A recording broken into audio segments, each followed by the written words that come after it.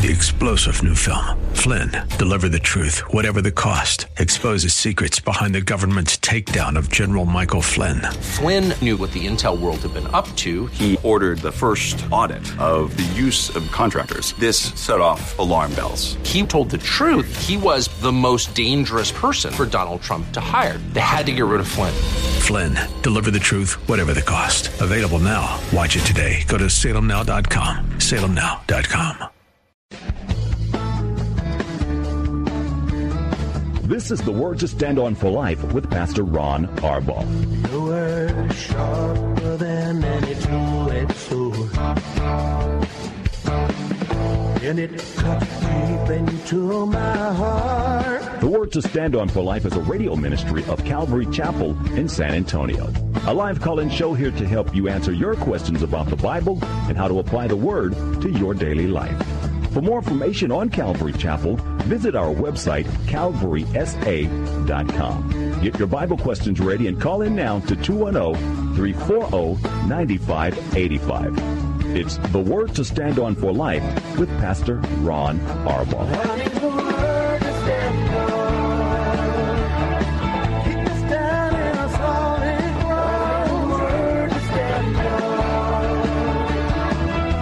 Welcome to the show. I'm Pastor Ron Arbaugh from Calvary Chapel in San Antonio, Texas, and we're delighted that you tuned in today, and we're here to take your phone calls and answer your Bible questions. 340-9585. That's 340-9585.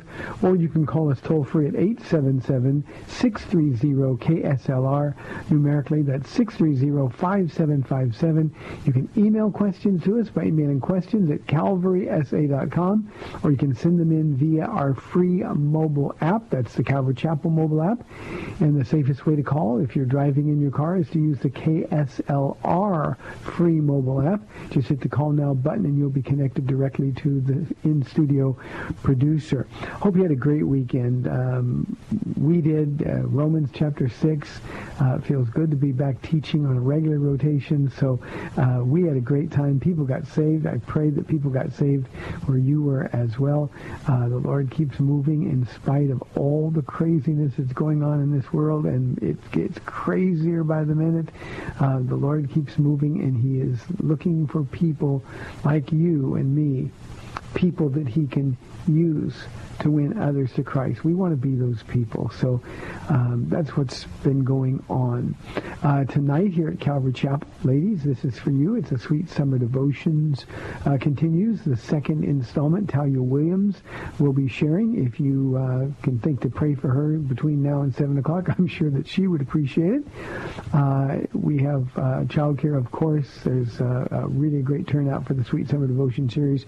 It's a little bit different than our normal verse-by-verse Bible studies, but boy, has the Lord ever blessed over these last, 10, 12 years that we've been doing this. So that's tonight at 7 o'clock. Pastor Ken will be teaching the men's Bible study at the same time.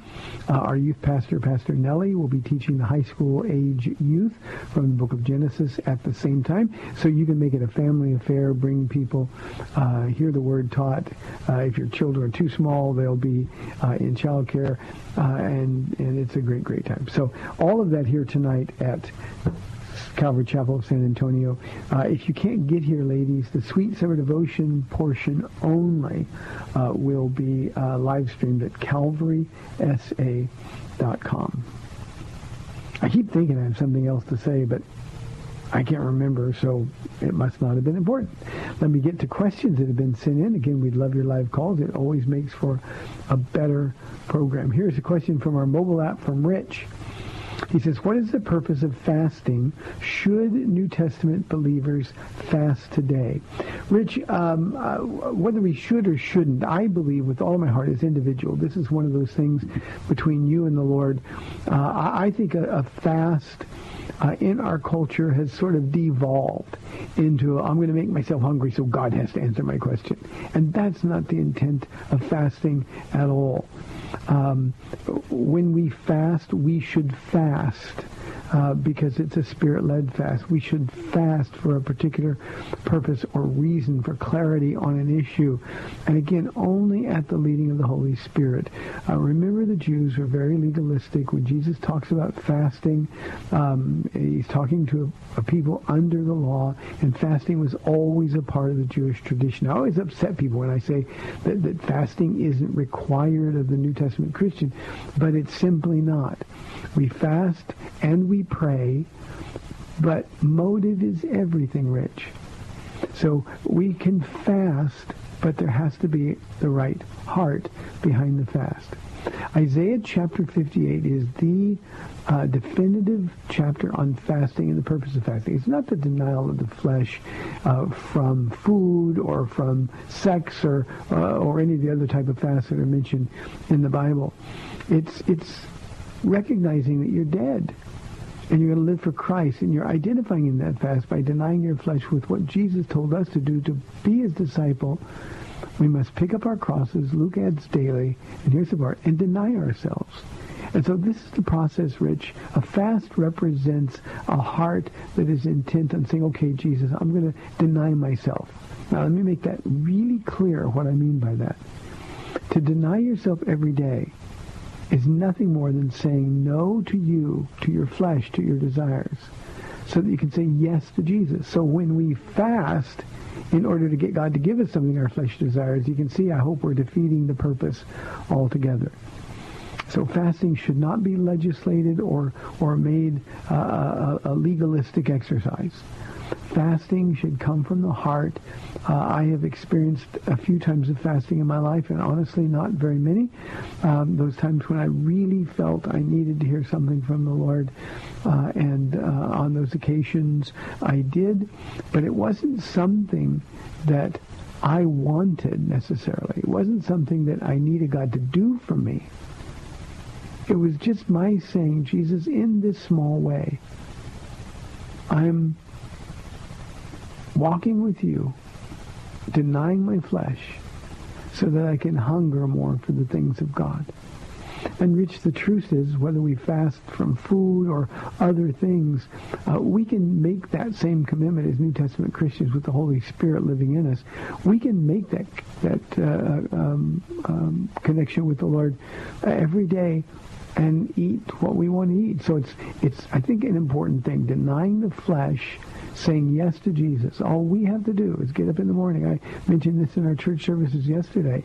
If you get up in the morning, especially on those days where it's not going so well, you wake up on the wrong side of the bed, if you just walk over to the mirror in the bathroom, get real close and say, no!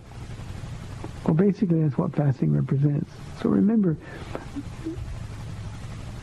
fasting had a purpose, but the purpose was the denial of self. We can do that of our own free will every day, because unlike those to whom Jesus was speaking, we can, by the power of the Holy Spirit, overcome sin and temptation. We can overcome our flesh. We can be those men and women who say, Jesus, nevertheless, thy will, not my will, be done. We can do that every day, and we can do that without going hungry. Final thought on this, Rich, is this.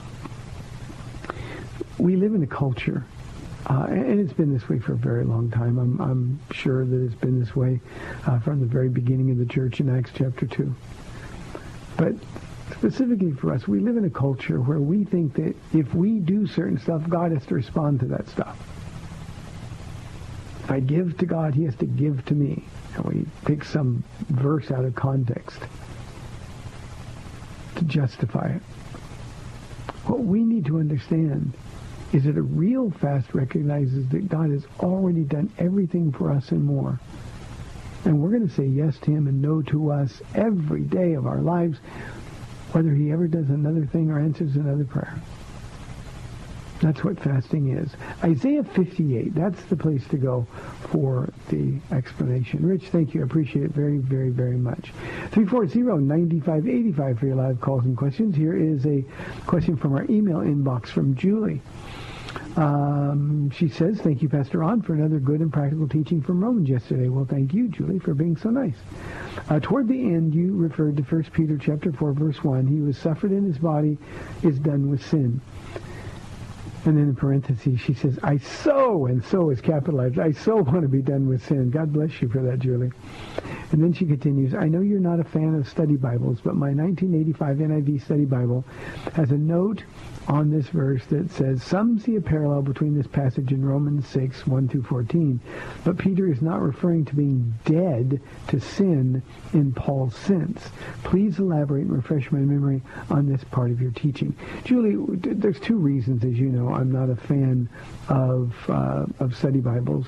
One is because we spend more time reading the comments than we do the inspired Word of God, and I think it limits our ability to listen to and respond to what the Holy Spirit is leading. The other reason is because study Bibles, especially the NIV, and I have probably, Julie, that very same study Bible. It's a Bible I took to Bible college with me. And the comments, the explanations are very conservative. They throw out all kinds of different possibilities, which in my estimation causes more confusion than does answering the question. So again, I'm just not a fan of study Bibles. If you have to have one, I can recommend a Thompson Chain Reference, or I can recommend a Schofield Study Bible, but only because they have very few comments and they're directing you over and over back to Scripture. Now, in Peter's case, we need to remember this is really important. Peter's talking about sufferings. And he says, since Christ suffered in his body, what Peter's saying for us is very simple. We need to have that attitude regarding suffering. And the only way we can do that is to die to sin, to die to temptation. And the only way we can accomplish that is because, as Paul said in the study yesterday in Romans chapter 6, that sin is dead the moment we become born again Christians. So Peter is talking about suffering, to be sure, but he's trying to prepare us. And he says the only way you can do that is to arm ourselves with the same attitude, because he who has suffered in his body is done with sin. Now that's a reference to Jesus suffering in his body. And he finished sin would be a better translation. And it sets sort of a tone, a foundation for this entire chapter. How did Jesus do it? He decided to. Isaiah chapter 50, verses 6 and 7, Julie said, and this is prophetic of Jesus, I offered my back to those who beat me, my cheeks to those who pulled out my beard. I didn't hide my face from mocking and spitting. Because the sovereign Lord helps me, I will not be disgraced. Therefore have I set my face like flint. That's the decision I'm talking about. And I know that I will not be put to shame. So what we want to do, if we're going to arm ourselves with that same attitude, is to say, Lord, whatever happens, I'm yours. And we have to make that decision a once and for all decisions. It's to have the same mind or mindset that Jesus had. And this Greek word actually means to equip yourself with weapons for the job. The way we do that is to recognize by faith that we're dead to sin. So the connection, it's not Peter and Paul comparing notes, but the connection is especially relevant when we talk about Romans chapter 6, when the Apostle Paul says, sin is dead. And the reality is that we can look around at our own lives and the lives of others and see that sin seems at times to be very much alive. But that's what we have to do. We have to decide every day, like Jesus decided. We have to decide to be free from the sins that cause us the really big problems in life. It means we can choose to sin, or we can choose to say no. We can choose to get angry. We can choose to hold grudges. Or because sin is dead, and that's where sin lives in those decisions we make, we can simply say no by crucifying the flesh. Very, very important passage, but there is a connection in almost every scholar that comments on either verse in a commentary on either Romans 6 or 1 Peter 4 makes that connection. And so I'm simply not at all in agreement that they don't belong. So the NIV Study Bible, same passage of Scripture. It's not a bad Bible. Just don't spend much time reading those. So Julie, I hope that answers your question. Thank you very much. Here is a question from This one's from our email inbox, and it is from Drew. He says, I was reading 1 John 5 recently after hearing another question on the radio program about sin unto death. Drew lives out of state, so he must have been listening last week because we had a bunch of questions about 1 John chapter 2, or 1 John chapter 5, rather. He says, for some reason I picked up the New King James translation. In reading the entire chapter, I noticed in verse 7 something that I'd previously not read. Therefore I got my NIV, and sure enough, it was not included. The verse was, for there are three that bear witness in heaven, the Father, the Word, and the Holy Spirit, and these three are one. And then it says in the New King James, there are footnotes which explain that, or in the NIV, which explain that this was taken from later Greek manuscripts. Now here's the question. I've heard people say that the Bible cannot be trusted because of the multitude of English transactions. The adding of a sentence in one of the leading translations may give credence to people who claim the Bible can't be trusted. Do you have any idea why the translators did this, knowing their version may contradict other versions? I wonder if other religions in their Bibles have multiple translations that include variations. I'd like to claim to everyone that the Christian Bible is authentic, whether the blank is the King James or the NIV or any other translation. It'd be nice to tell non and new believers that the Word of God, as declared in John 1:1, really is the Word. Thoughts, please. Drew, this is a question on translating manuscripts. Now, here's the reason. Now, let me say this, because I have another question that I probably won't get to today. But people are always saying that, the NIV takes words out, and so the King James is the only one that you can trust, and none of that is true. As you indicated in your question, Drew, in the New King James, or in the NIV, it says this word doesn't appear in some later, better manuscripts. It's not a difference. They're both being faithful to translating with integrity the manuscripts they're translating. The King James and the New King James, their translations come from what is most often called the majority texts. It's actually Textus Receptus is the title. And those are the manuscripts that the King James and the New King James faithfully translates. Now, in the King James Version of the Bible, in the New King James Version as well, you'll see some words are in italics. What that means is they were not in the original manuscripts, and the translator simply placed them there to make it more readable into English. Those italic words don't do any damage to the text. They don't do any damage to the veracity of the text. It's just trying to translate something that's awkward, whether it's Hebrew or Greek, into an English that makes more sense and becomes more readable, thus more understandable.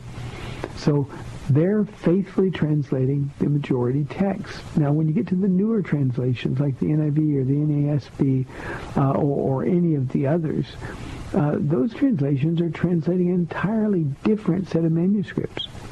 They're translating the Alexandrian manuscripts, and the Alexandrian manuscripts are thought to be older than the majority texts. And the general feeling, now I've said many times on this program, I don't necessarily agree with this reasoning, but generally speaking, scholars believe that the older something is, the more authentic it is, and that's why the newer translations are using those. Now, if they wanted to leave something out, they certainly wouldn't put it in a footnote at the end of the page. So they're not trying to hide anything, nor are they trying to conceal anything. Now, here's the way we can approach believers who are a little cynical, or cults. The Mormons are the ones who say, oh, yeah, we believe in the Bible insofar as it's been correctly translated, or even non-believers. We can simply say there is a multitude of English translations for one reason, because the language keeps changing. We don't speak in these and thous anymore. We have words that have different meanings. In the King James day, the word conversation meant behavior. Today, conversation just means talking to one another, and so it's translated differently. And when you compare the manuscripts, and the manuscript evidence that we have of the New Testament is overwhelming in terms of demanding an understanding that it's given with integrity. What we need to know is that by comparing the translations, we can come up with an accurate representation of the original autographs, which no longer exist unless God has hidden them somewhere. But the Bible that we have is dependable. Suggestion for you, the New Evidence That Demands a Verdict by Josh McDowell, very scholarly, but has more information on this kind of thing, Drew, than you can imagine. Another really good one, in fact, I like this one even more, is the book by F.F. Bruce. It's not a big book. It's called The New Testament Documents, Are They Reliable? F, like Frank Bruce. Thank you, Drew. I appreciate the question. Let's go to the phone. We got a couple people waiting. Ola calling from San Antonio on line 1. Ola, thanks for calling. It's good to hear from you. Hello, Pastor Ron. Good afternoon. How are you? I have a question. I'm very well, thank you. I have a question, and it's about Moses and his wife. I was reading yesterday because there was a post on Twitter about the 50 years anniversary of allowing people to marry for interracial marriages. And so I was reading up on Moses and the Cushite woman. I don't know if I'm pronouncing it the correct way. And also, so I read up on it, and I saw that Miriam, his sister, was punished, so to speak, for speaking against the marriage, or was she punished for another reason? I just wanted to call to tell people that, you know, we're all from the same blood. The Bible says that God is one, and so we're all family. And I'm just happy that, you know, people can now marry according to the Lord, you know, as long as, you know, you're marrying somebody who's not taking you into idol worshiping and things like that, or away from the blessings of God. I think that we're all one and the same. So that's what I just was calling about. You just clarified to me about the Cushite woman. Yeah, I can do that. I'll do that. Thank you, Ola. And I still pray for you every day. God bless you. Thank you, sir. Thank you. God bless you. The Cushite woman, that's modern-day Ethiopia. And clearly she is what we would look at and call a black person. Now, here's what God meant when he said you cannot intermarry. He wasn't talking about race at all. He was talking about faith. And even today, while we're free to marry outside of our race, Christians, and in Moses' case, Jews, were never free to marry outside of their faith. To be unequally yoked is a sin. To have a relationship for us, or for somebody who doesn't love our Jesus, what an impossible situation. And every pastor will tell you, and everyone who's been involved in an unequally yoked relationship will tell you how painful it is. So that's the prohibition. But apart from that, there's no distinction. God sees people in two groups, saved and unsaved. The ones who are saved, he loves. The ones who are unsaved, he loves and wants them to get saved. So what he tells us is don't marry an unbeliever. But obviously, there's no difference between the races of other people. And God was pretty harsh with Miriam when she was speaking against her. But, you know, we all have prejudices. We all have our shortcomings, and that was the case there. Obviously, Ola, I think you know, and most of the listeners know, I'm a very white man married to a beautiful black woman, and God continues to pour out his spirit of love and of grace on us and then through us to others. So, Ola, thank you very much. Again, I'm praying for you continually. God bless you. Let's go to Live Oak now and talk with Tish. Tish, thanks for holding. You're on the air. Hi, Pastor Ron. I have a question. Hi. About yesterday's study, Romans 6, and then kind of comparing and contrasting that with what Revelation 3 says about the lukewarm. It just seems, you know, when I look at Revelation 3 objectively, there's not a whole lot of grace, and there seems to be a whole lot of grace in Romans 6. I was wondering if you could clarify that for me. Sure, I can. And Tish, there's a lot of grace even in Revelation chapter 3, because what Paul is telling the Laodiceans, or what Jesus rather is telling the Laodiceans, is that they need to get right with him. That's grace, the grace that saves, the grace that lives. So yeah, there's grace available. What we do is we distort grace. It is not being ungracious to tell somebody they need to repent of sin. And that's what Jesus was telling the Laodiceans. He was saying, look, here's my problem with you. You're not hot or cold. You're just lukewarm, and that makes me sick. He's saying, I want to vomit you out of my mouth.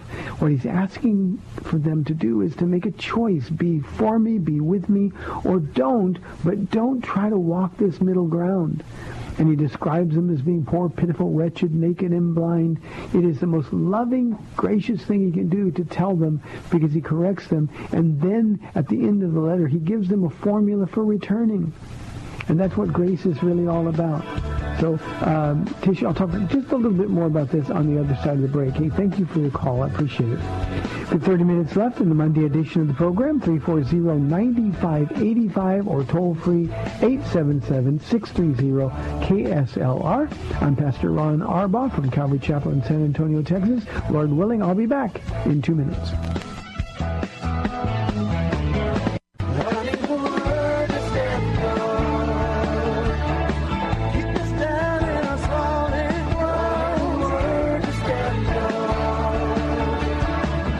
Back to the Word to Stand On for Life. We're taking your calls at 340-9585 or toll-free 877-630-KSLR. Now, here's Pastor Ron Arbaugh. Welcome back to the last 30 minutes of the Monday edition of the program. 340-9585 for your live calls and questions. Before we go on to a new question, let me address Tish's question or her comment a little bit more. You know, whenever we're talking in Romans 6, and when I taught this yesterday, I introduced it by saying this is the freedom chapter. And we have to decide if we're really free. Anyone who has been crucified with Christ is dead to sin. Sin is no longer alive in us. Now, we're flesh, and our flesh flares up. Sometimes we fall into temptation. But he's addressing the Christian who says, well, where sin abounds, grace all the abounds more, so I might as well keep sinning so grace can abound more. And it's impossible for a Christian, it is impossible for a real born-again believer to continue in sin and really be saved. That doesn't mean I'm not going to sin today, I'm not going to sin tomorrow, but if I haven't changed, if I'm living the same life today that I was as a believer that I did before I got saved, well, where's the change? And I told the church here yesterday that if you've met my Jesus, you've changed. Some change radically, some change quickly. Others change less radically and less quickly, unfortunately. But we all change, because that's what happens when the change agent, the person of the Holy Spirit, storms our heart. And so there's all kinds of grace. Yes, we sin, but grace abounds over and over and over. Well, sometimes that grace takes a form that we don't expect. I read yesterday in our study, Titus chapter 2, verses 11 and 12, for the grace that brings salvation has appeared to all men. That's Jesus. But then it says, that's the grace that saves. Then it says this, the grace, also teaches us to say no to ungodliness and to live upright, godly lives in this present age. So grace takes all kinds of forms. There's a saving grace, there's a daily grace for living, but there's also that grace that corrects. And that's what Romans 6 is really all about. And when we get to Romans 7, Paul is going to detail his own personal struggles with his flesh. And then he's going to come to the end of his rope, and he's going to say, oh, wretched man that I am, who can deliver me from this body of death? And then he's going to say, I thank my God through Jesus Christ. And the next chapter is going to open, therefore, there is now no condemnation for those who are in Christ Jesus. So yes, there's grace for sinners. Yes, there's daily grace. Yes, there's grace to live, as well as grace to save. But when he corrects us, That's the most valuable grace for living of all. And in Revelation chapter 3, in the letter to the Laodiceans, she's asking them to repent. You know, he could judge them. They deserve it. But that's not his heart. He wants them to come to him. He wants them to return to the place where perhaps they first loved him so deeply. And he wants them to know that they're too carried away with themselves. That's grace. It's corrective grace. It's sometimes disciplinary grace. But it's grace nonetheless. Tish, I hope that answers your question. Thank you very, very much for your call. Here is a question from Anonymous. Oh, good timing. Anonymous says, I need to return to the relationship I had with Jesus years ago. I've lost it and don't know how to find it. Can you help? Anonymous, this is what I was just talking with Tish about. Here's the grace. Revelation chapter 2, the letter to Ephesus. A thriving church, a prosperous church materially. If they were in 2017 San Antonio, we'd say, boy, that's the happening church. They had all kinds of committees, and they had all kinds of things going on, and they were doing all kinds of good deeds, working themselves to the bone. But Jesus said, look, I have this one thing against you. You've left. You've forsaken your first love. In other words, all these things you used to do because you loved me, but now you're just doing them. What once was a labor of love is now just labor. And then he tells them what I'm going to tell you. He tells them to remember their first love. So Anonymous, you're doing that, and this is the work of the Holy Spirit in your life. I need to return to the relationship. Think about those times. What did you do? You got up in the morning, couldn't wait to hear from God. You got up in the morning and you'd open your Bible expecting that God himself was going to speak to you. You prayed, and I don't mean that awkward, agonizing prayer. I'm just talking, you talked with God all the time. You asked him simple questions. You asked him hard questions. But you just wanted to be around him. You had a feeling, and faith is not based on emotion. But it's wonderful when emotions accompany our faith. And there were those days when you wanted to shout out to Jesus, God, to God be the glory. Other days, when things were going hard, he would meet you in those places, and you knew you were in the presence of the Lord. Jesus' counsel to Ephesus, mine to you, is this: remember those times. Remember them often. The second piece of counsel is to repent. And that just takes the form of saying, Jesus, this is all my fault. You didn't move, I did. You're still chasing me, and I'm running away from you.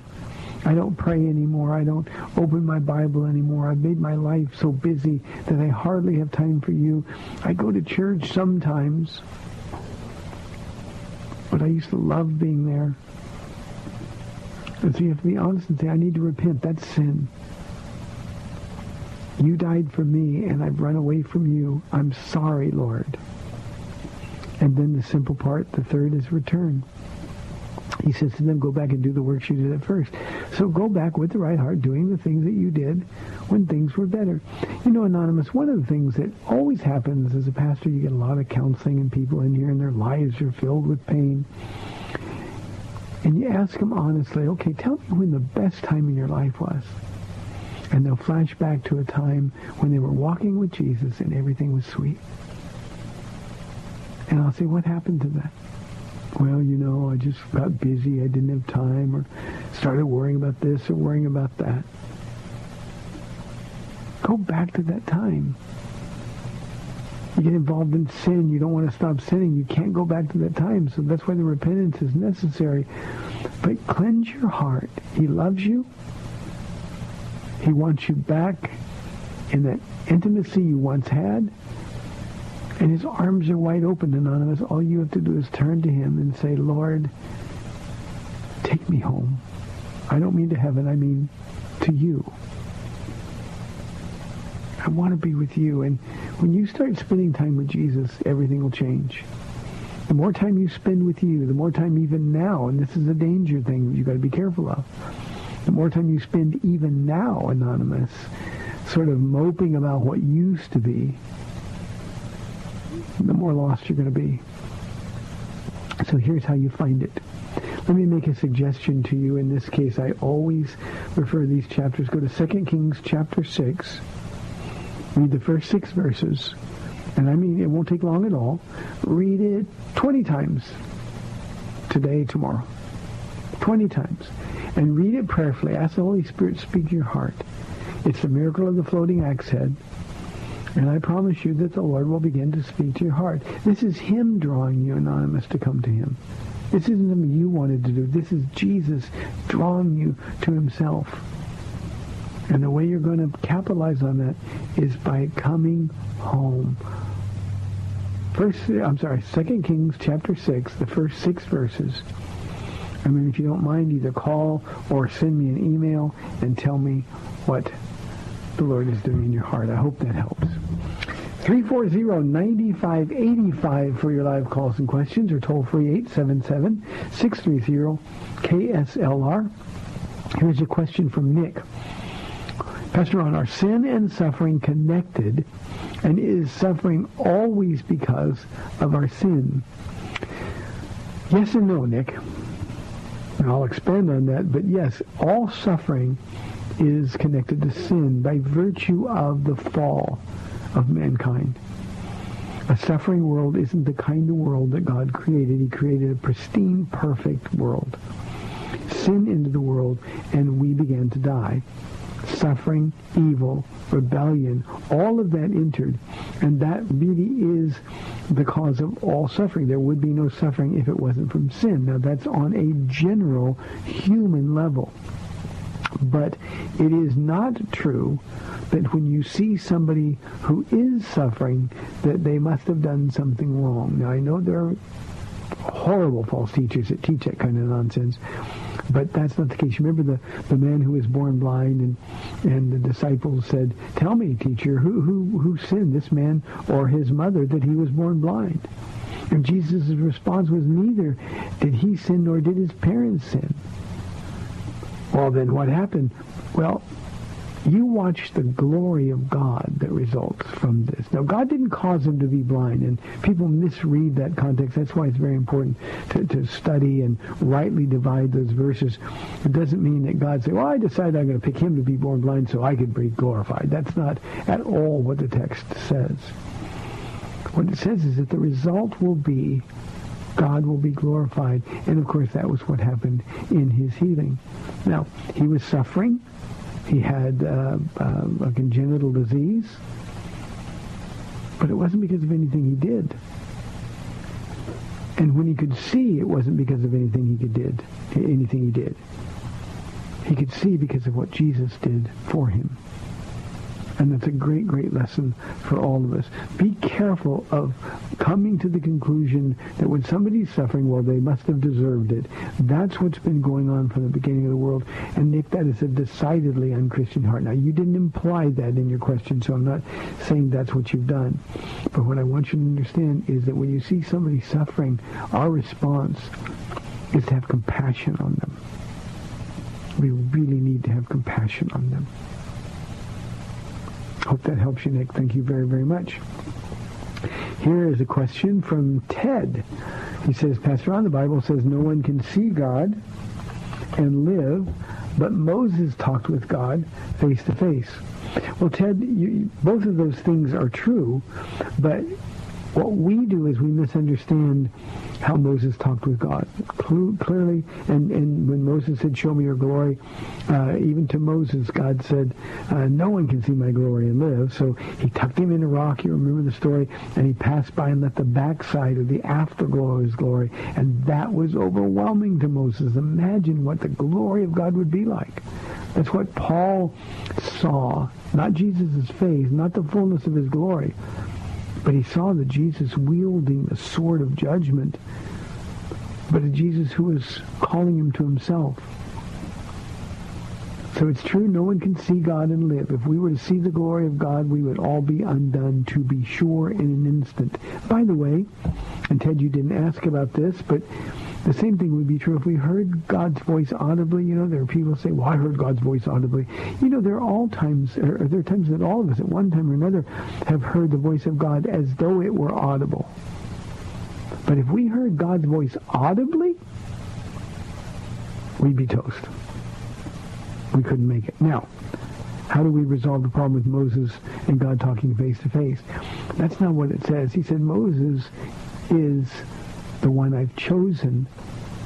I talk only to Moses as a man talks to a friend face to face. In other words, Moses and God talked as though they were face to face, but he didn't see his face. He was describing the conversation rather than the encounter. So, Ted, I hope that makes sense to you.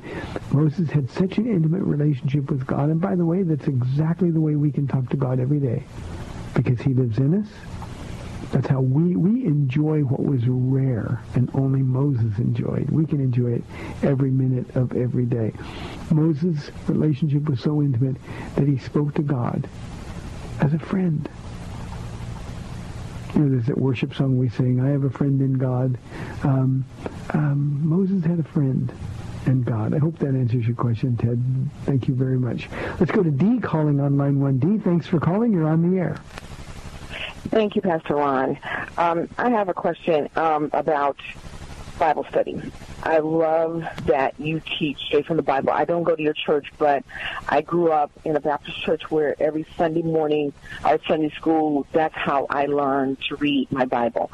And what I'm finding is that I was talking to my daughter today, and that's lacking in her upbringing. No fault of ours, but it's just the churches that we go to. They get so big that Bible Sunday schools are pretty much almost non-existent. But my question is, she was talking about me doing a Bible study, how I grew up. Now, we grew up where we had Sunday school books, and we had a Sunday school teacher, and she went over lessons with us, and it was the same with my parents. So that's how both my parents, who came to church later on after I did, learned the stories of the Bible, but also how to break down and to understand. Do you think it is wise for me? I'm not a Bible scholar. I'm versed in the Bible, but I'm not a Bible scholar, and I'm definitely not a pastor. For me to take on teaching her and my family from just a Bible study at home, because I don't want myself to say something that is an error and lead them astray. So, I think in the Bible somewhere it says there's people who should be teachers and stuff like that, and that is definitely not my ministry. So I just wonder what you think about that, and I will take your answer on the phone, on the radio. Thank you, Dee. I appreciate it very much. What a thoughtful question. A couple of things. Nobody should teach unless they have the gift of teaching. It's that simple. The gift of teaching is a wonderful, glorious gift given by God.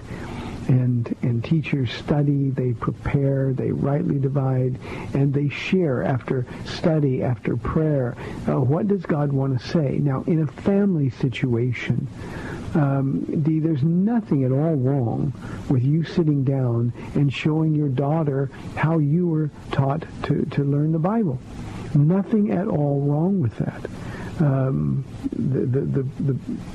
It's a wonderful thing, in fact. But here's the caveat. Sit down with your daughter and say, look, I'm not a Bible teacher. So let's sit down together, and I'll show you how I learned, but let's talk about these things together. Let's talk about them and just sort of explore. And the things that we don't know, we'll dig in and we'll try to find answers for. Bible study is great. There's never a wrong time to have family devotions or family Bible studies. The only thing that, if you're going to take this endeavor, pick a book like Ephesians. It's a perfect book to begin with. Take a book like Ephesians, because the design of the book, I call it the divine design of the book, is perfect. 3 chapters. This is what God has done for us.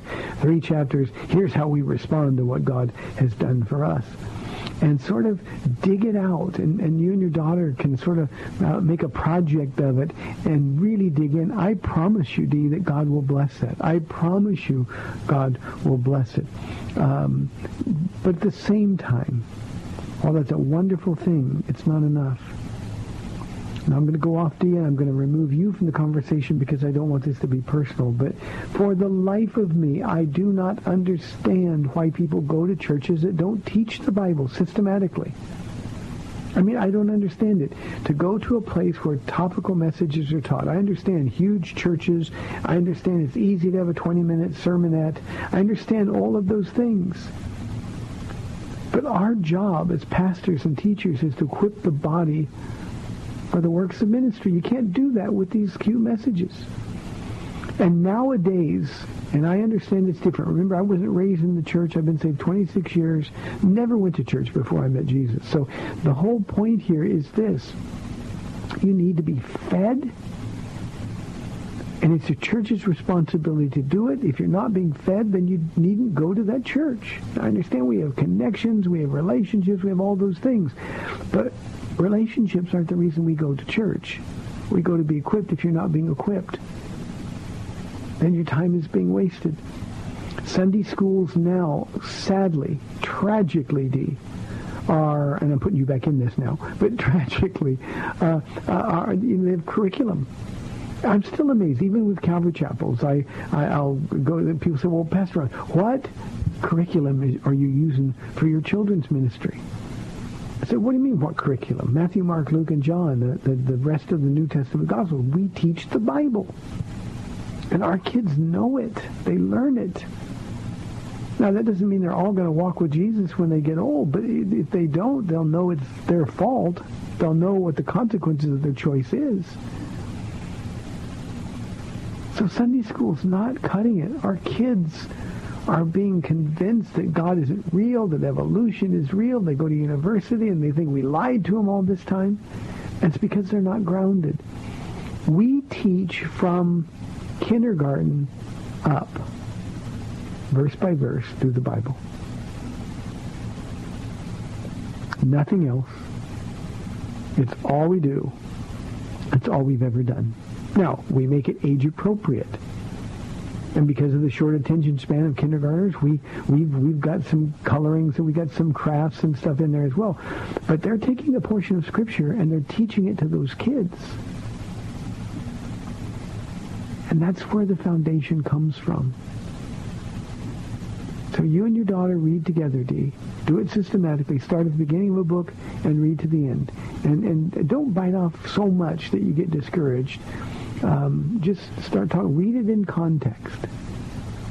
But for everybody out there, if you're not getting fed at the church you're in, if your kids, now this is a terrifying thing to me. I'm a parent, my kids are grown, but I've got grandkids, and in our church I've got a whole bunch of kids that call me Pop, and Paula's Mama Paula, and I love these kids like they're my own flesh and blood. I have grandkids in this church that I love like they're my own grandkids by birth. And it would terrify me if my child could come to me and say, I don't know how to study. I don't know what it means. Nobody's teaching me. Church would be so much easier. And here's my suggestion to everybody who's listening, and nobody cares about my opinion. But church would be so much easier to schedule. Church would be so much more effective if they just trashed the Sunday schools for adults and turn their worship services into verse-by-verse teaching through the Bible. I know that flies in the face of tradition around here. But let me tell you something, Dee, and to everybody else listening. When you start to see people grow and fall in love with Jesus, tradition can fly right out the window. So I hope that is clear. Thank you very, very much. I appreciate it. 340, well, I guess we're inside 3 minutes. Boy, I talk a lot. We only have 3 minutes. Let me take another question. Here's a question from Richard. Do you think most people don't believe because they can't or because they won't? Richard, it's because they won't. Everybody can believe. God has given a measure of faith to everybody, so this isn't something that's difficult to understand. The gospel is not a doctoral thesis. Everybody can understand. The reason they won't understand, Richard, is very, very simple. They don't want to stop sinning. It's that simple. They don't want to give their life to somebody else. They don't want anybody to be in authority. They want to be their own little g God. I'm in control of my own destiny. That's the mantra, especially of those of us who are men. And the reason you don't believe is because you don't want to stop sinning. And when you come to Jesus, he tells you got to walk in holiness. You got to stop sinning and follow him. And then it's simply a matter of refusal. That's all. It's just refusal. When people say things to me, and this happens all the time, well, I just don't know how you can be so sure of something that you can't see. I mean, I've been taught that we came from lower life forms. I've been taught that the earth came from a big bang. The Bible says that's not true. I just don't know how you can believe in the face of the scientific evidence. I always ask them, well, tell me what's going on in your life. What are you doing that you know is wrong, that you don't want to stop doing? And I always get that look on the face. Very few people actually tell me what it is, but I always get that look on the face that says, how'd you know? And when you're sharing with people like this, by the way, the Lord will give you words of knowledge. That's what the Holy Spirit does, because he wants that person to come to faith. And I always tell them, look, you can believe if you want to. But you have to stop sinning. And then open your heart. Want to try? Most of the time. Almost always, in fact. They say, no, I'm not ready yet. I tell them, when you're ready, you know where I'll be. I don't push them. I don't press them. I don't try to pound something in them, come up with a more persuasive argument. I just let them know that Jesus is always hovering around. And so will I be. Hey, that program went fast today. Thank you very much for your phone calls and your questions. And may the Lord bless you and keep you. Remember, Sweet Summer Devotions here tonight at 7 o'clock. Talia Williams, pray for her. We're praying for you, Talia. God bless you. May the Lord bless you, keep you, and find somebody and tell them about Jesus. See you tomorrow. God bless. Thanks for spending this time with Calvary Chapel's The Word to Stand On for Life with Pastor Ron Arbaugh. The Word to Stand On for Life is on every weekday afternoon at 4, and Pastor Ron invites you to find out more about Calvary Chapel at calvarysa.com. The Word to Stand On for Life was sponsored by Calvary Chapel of San Antonio.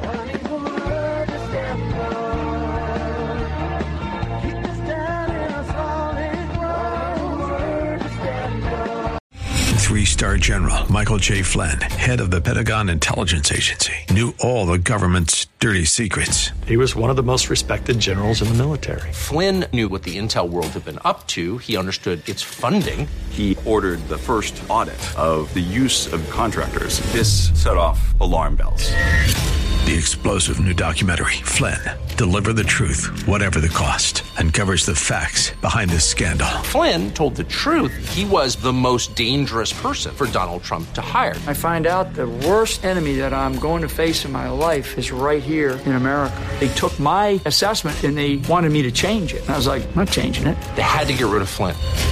With in-depth interviews, archival footage, and never-before-seen personal records of the man behind the headlines. I just felt like I was drowning. Flynn, Deliver the Truth, Whatever the Cost. Available now. Watch it today. Go to salemnow.com. salemnow.com.